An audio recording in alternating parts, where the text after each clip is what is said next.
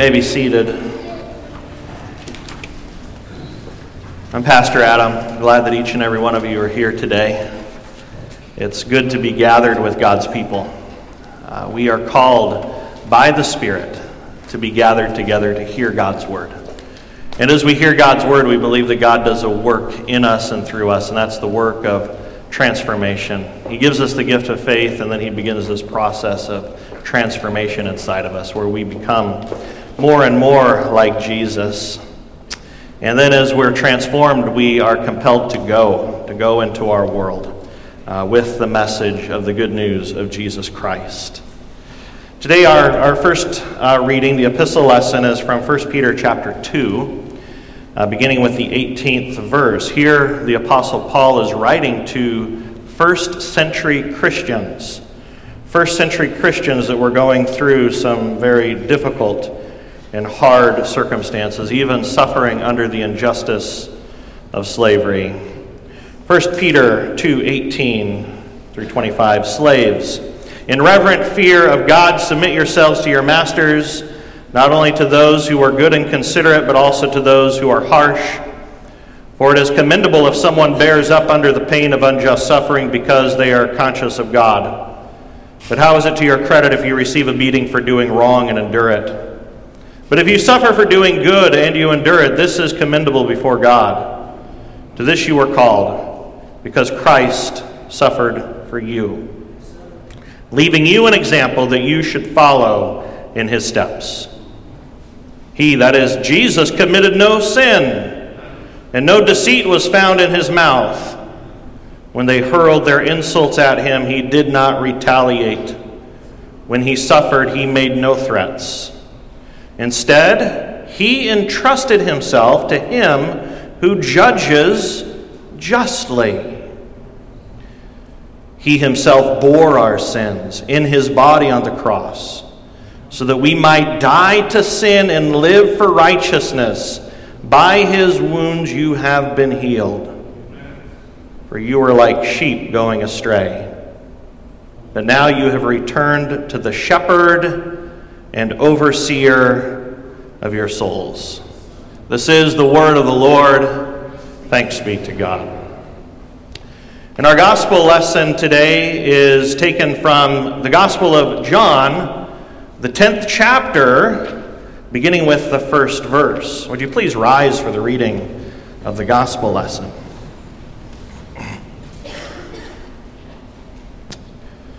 And here Jesus is speaking. He's addressing these Pharisees, and he says, very truly I tell you, Pharisees, anyone who does not enter the sheep pen by the gate but climbs in by some other way is a thief and a robber.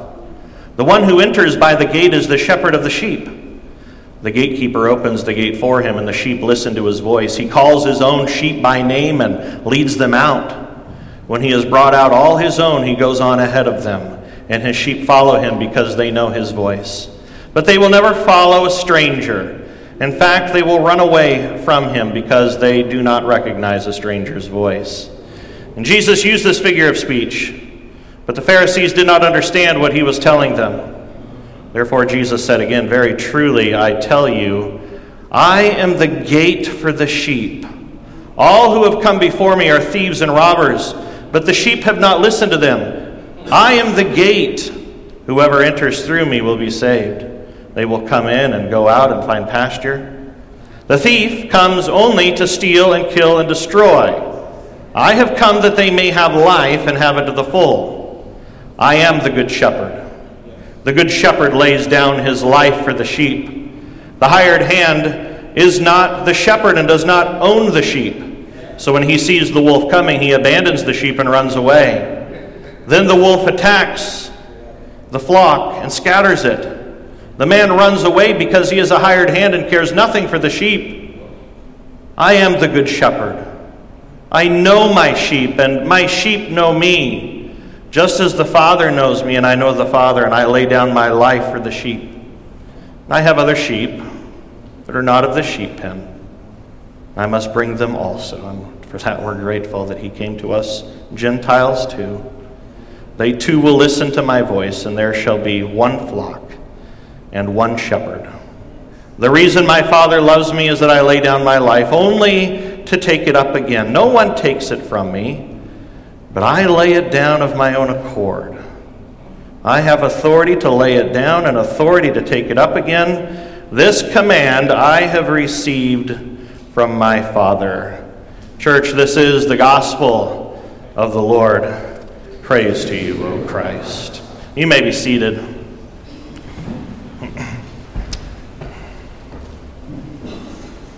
Lord Jesus, we thank you that you speak to us in your word. You have not left us without a voice. Lord, your word comes to us today. I pray that it would penetrate our hearts. And I pray, Heavenly Father, that through your word we would experience that work of being transformed. Thank you that you are the Good Shepherd. Thank you that you are the door or the gate through which we can enter into everlasting life.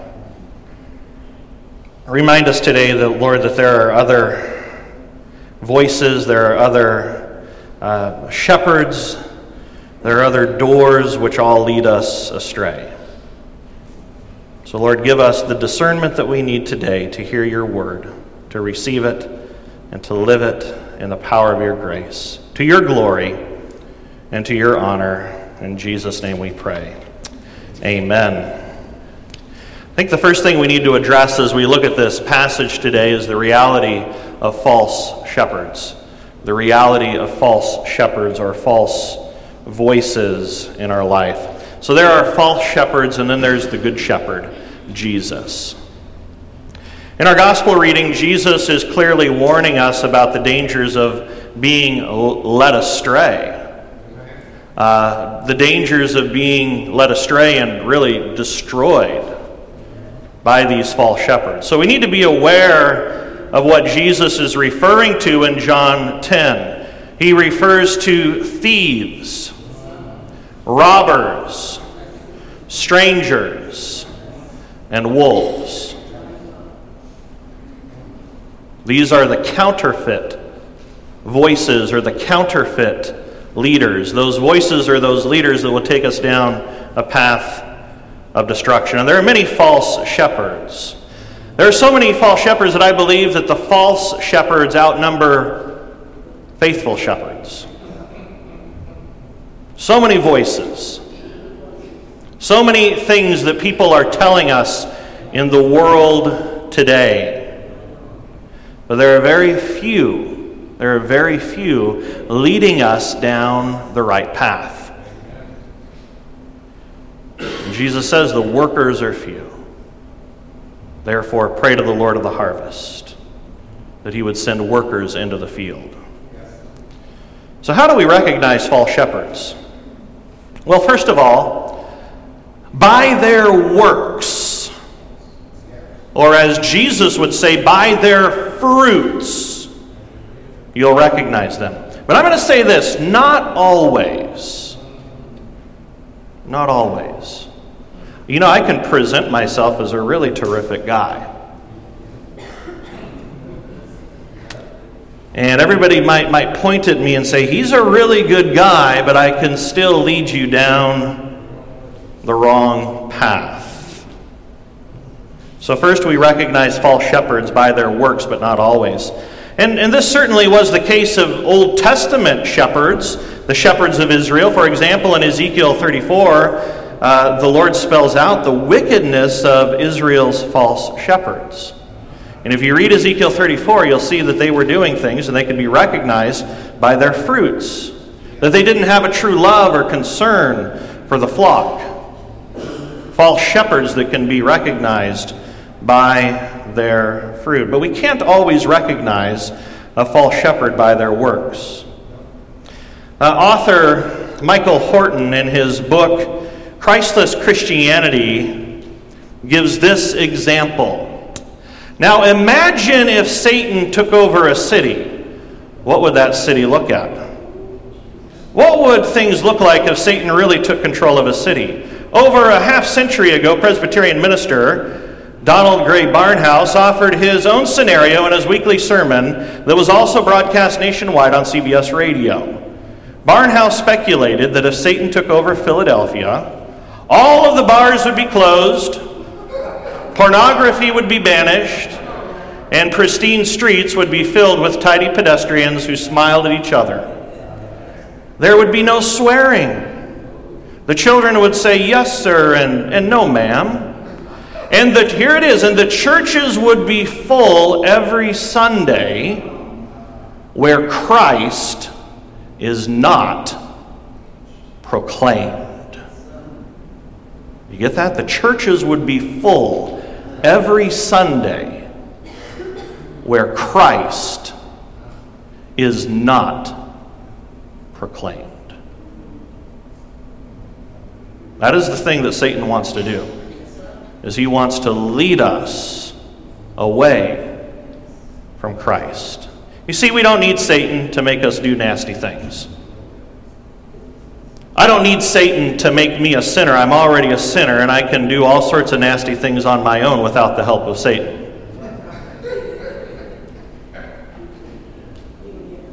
So we can figure the nasty stuff out all on our own.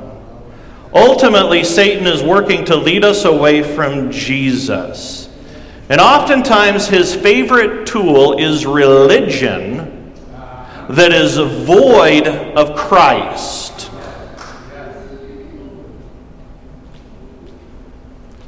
So really, it's the main thing isn't us being good moral people.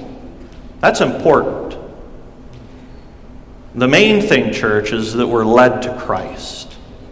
To trust in Jesus as the one who died upon the cross and rose again for our salvation. So how do we recognize false shepherd? First, by their works, but not always.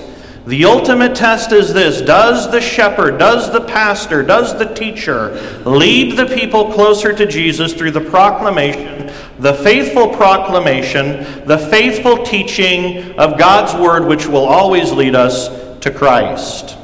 When a person preaches or teaches Jesus Christ crucified, buried, and raised from the dead for the salvation of all who repent and believe, that is the test of a good shepherd.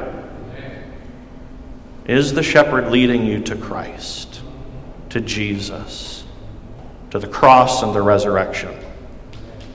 And yes, their works also must precede their proclamation of Jesus. We don't discount good works.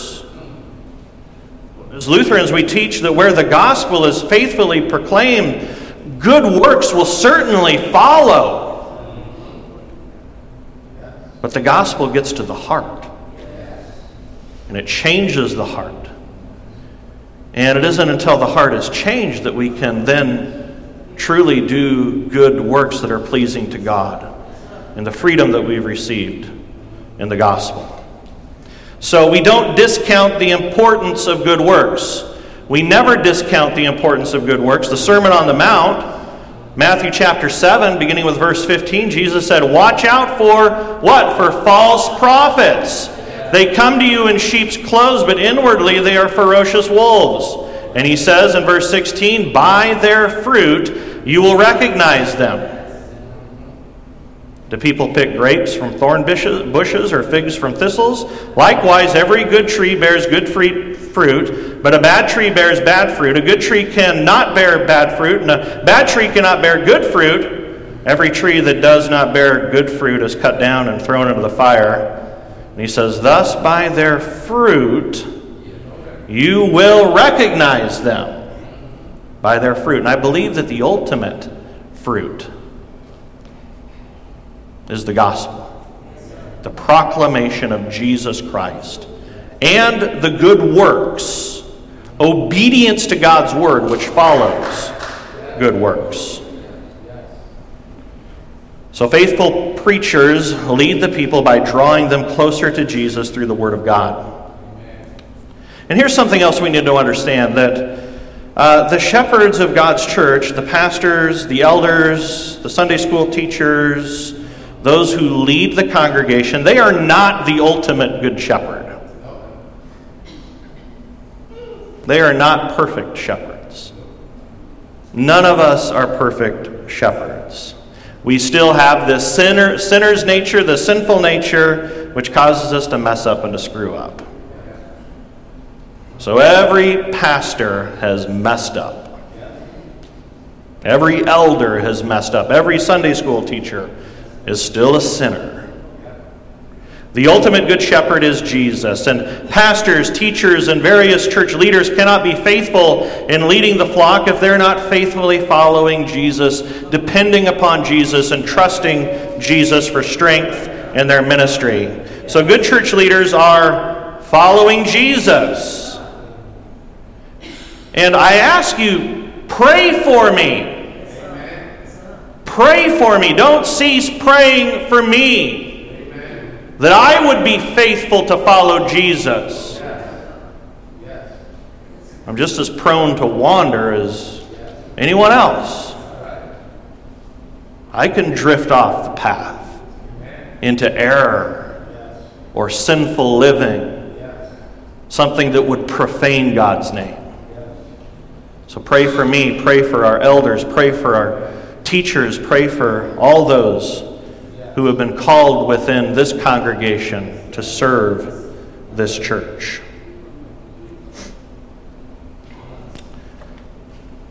Why is all of this important? Why is this vital? It's important because the sheep are destroyed by Satan when they're not led to Jesus.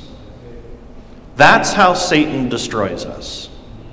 He destroys us by leading us away from Jesus. And he'll use unfaithful shepherds.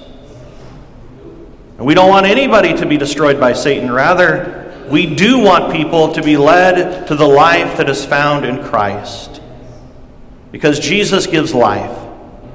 And apart from Jesus, there is no life. And that life is the Zoe. Remember Easter, if you were here, Zoe, which is eternal life, divine life, life from God. We can have physical life without having life from God. True spiritual life. In Jesus there is life, and Jesus is life abundant. The thief, in John 10:10, the thief comes only to steal and kill and destroy. I have come that they may have life, Zoe, eternal life, and have it to the full. John 1:45, in him was life, and that life was the light of all mankind. And the light shines in the darkness, and the darkness has not overcome it. Within the Bible, throughout Scriptures, there's the contrast of good and evil, of light and darkness, of sheep and wolves. And these are simple concepts that reflect reality. The reality that we live in today indisputably screams that there is good and evil. You don't have to pick up a Bible to recognize that reality. There is good and evil in the world. People are dying from violence in our community. How many of you 20 years ago would ever imagine that the things that we hear about happening in our own community would be happening? Kids 13-year-old getting shot just down the road. Homicides happening with young people within our own community. People are dying from violence in our community. Kids are homeless in our community. Between 500 and 1,000 homeless kids in our school district. People are choosing to terminate life rather than embrace life as a gift. So we see this contrast between good and evil, light and darkness, of the sheep and the wolves. And the good news for you today is this: evil will never be overcome. And evil will never overcome your good shepherd. Evil tried to overcome our good shepherd Jesus. But upon the cross, evil was crushed and defeated. So I ask you today, You may not be facing violence or many of these destructive things that we're experiencing in our community today, but I ask you, what are you facing in life today? What are you going through right now in your life? Does it seem as if evil is winning? Does it seem as if your good shepherd is a million miles from you? You see, these are normal thoughts and feelings, even for Christians. To believe that evil is winning and that your good shepherd is a million miles away. So if you doubt the goodness of your good shepherd, if you doubt his power over evil, that's normal. That's normal. And the Apostle Peter wrote to a people who lived under terrible suffering. That's really the context of Peter's letter. Of 1 Peter is that here is a church, here are a group of people experiencing horrific things in life. And the Apostle Peter wrote to encourage the believers. In Peter's time, some in the church lived under the wicked bondage of slavery. And these early Christians who lived as slaves suffered under the abuse of unjust beatings. And I can't imagine the horror that our brothers and sisters in Christ through the centuries and even today have experienced under the injustice of slavery. And as a faithful shepherd, the Apostle Peter led his battered flock back to the Good Shepherd. As the Apostle Peter was being led by the Good Shepherd, Jesus Christ, he led his flock to the Good Shepherd. In the second chapter of 1 Peter, he recognized his flock suffering under slavery. And what did Peter do? Peter pointed to the Good Shepherd. He pointed to the Good Shepherd who laid his life down for the sheep. He pointed to the Good Shepherd who suffered the unjust beatings. Jesus suffered injustice. Jesus suffered terrible mistreatment. The cross, how horrific. Why did he do this? Because he is the Good Shepherd. And the Good Shepherd lays his life down for the sheep. The Good Shepherd sacrifices his life for the life of the sheep. And Jesus has sacrificed his life upon the cross for you, so that you would be saved. So Jesus, he understands the pain of this wicked world. He understands it more than we do. Upon the cross, Jesus absorbed the sin of the world. He took the sin of the world upon himself. But he was victorious. Satan was crushed. Death was defeated when that tomb was cracked open. And Jesus is alive today. Know that Jesus is your good shepherd today. You are a sheep under the care of your good shepherd. And by the death and resurrection of your good shepherd, the devil is defeated. It might seem as if the devil's winning today. But with the eyes of faith, through God's word, we're given this gift of faith. And with the eyes of faith, we can see that our good shepherd has defeated our ancient enemy. We cannot see the defeat of evil apart from the eyes of faith. And we can't have eyes of faith apart from the Word of God. So by faith, we are confident that though we suffer for a little while, Jesus is victorious. Jesus is our good shepherd who's leading us today. Last thing we need to talk about is how does a person enter into Jesus' fold? Maybe you're listening to me today and you're not sure if you're in the fold, if you're under the care of the Good Shepherd, if you've entered through the gate into this gift of the forgiveness of sins and everlasting life. How does a person enter in? To be saved, to be forgiven, and to know that Jesus is your good shepherd today and for eternity in heaven. Well, Jesus gives us two metaphors to help us understand. The first metaphor is the metaphor of a shepherd. And Jesus said, I am the good shepherd. We've been talking about that already. And the good shepherd cares for his sheep. But the second metaphor is that of a door, or I believe in the translation we were reading this morning, the metaphor of a gate. A door or a gate through which one must pass through. So Jesus said, I am the door, I am the gate. Jesus said, in other words, I am the way. He is the passageway through which we enter into salvation, the forgiveness of sins, everlasting life. Two metaphors, shepherd and door. But I've wondered, why is Jesus mixing metaphors? Why doesn't he just make it easy and give us one metaphor? I was told by my seminary professor, you should never mix metaphors when you preach. But here Jesus is mixing metaphors. The metaphor of a shepherd and of a door. But I believe that those who listened to Jesus, they understood. And Jesus was not mixing metaphors.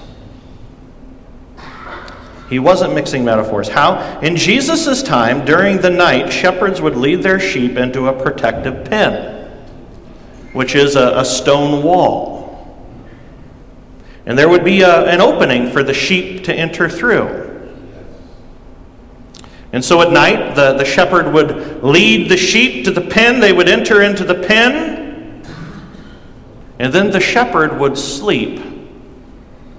He would lay across the entrance, serving as both the shepherd and the gate, or the door. So Jesus is the door through which we enter. Jesus is also the good shepherd who protects us through evil. The one who entered over the wall is a thief and a robber, a stranger or a wolf. Jesus is the only way of salvation.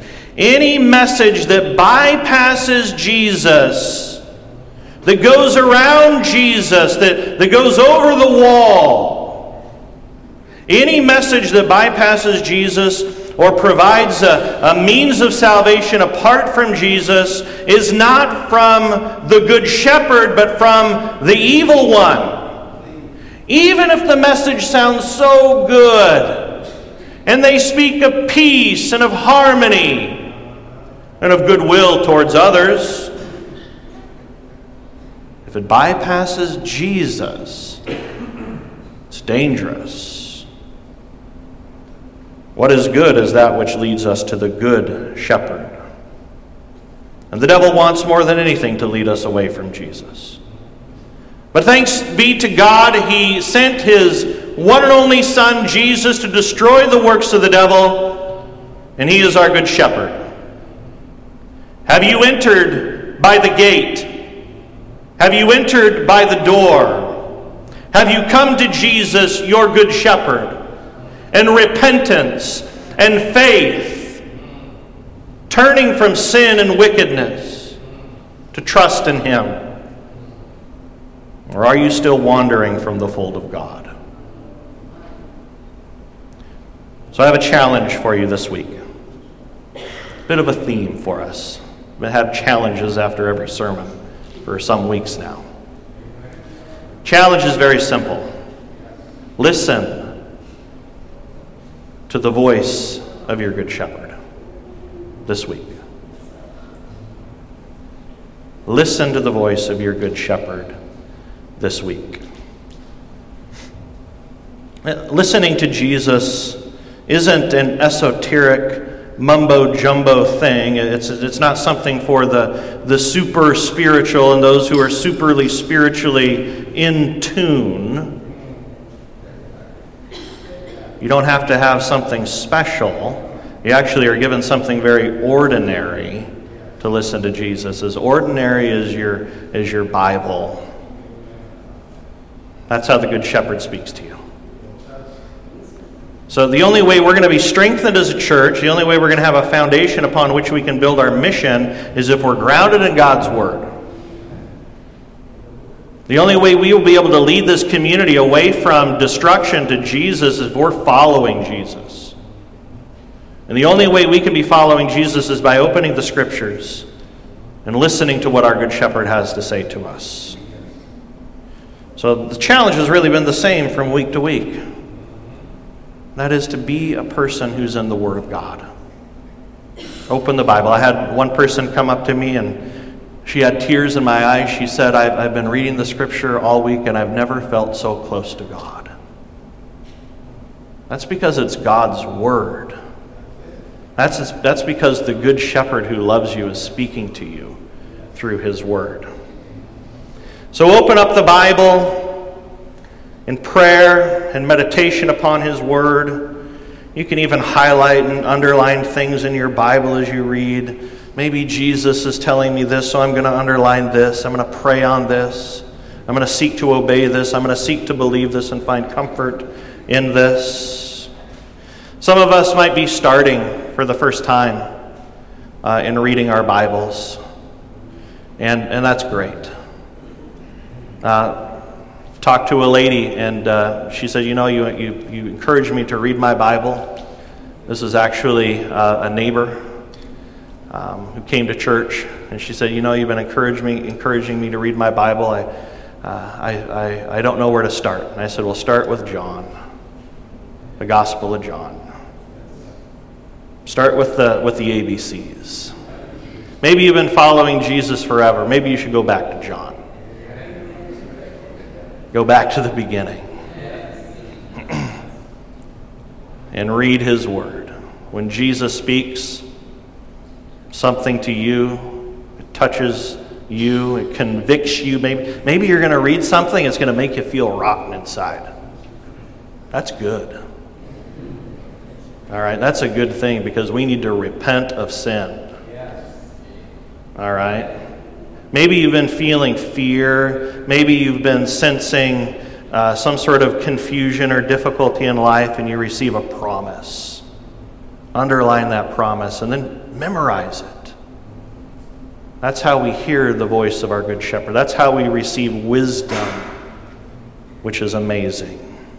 And let His voice drown out all the other voices. It's hard to do. Turn that phone off. Put the silence thing on for maybe 15 minutes so you can read without your phone going off and bugging you.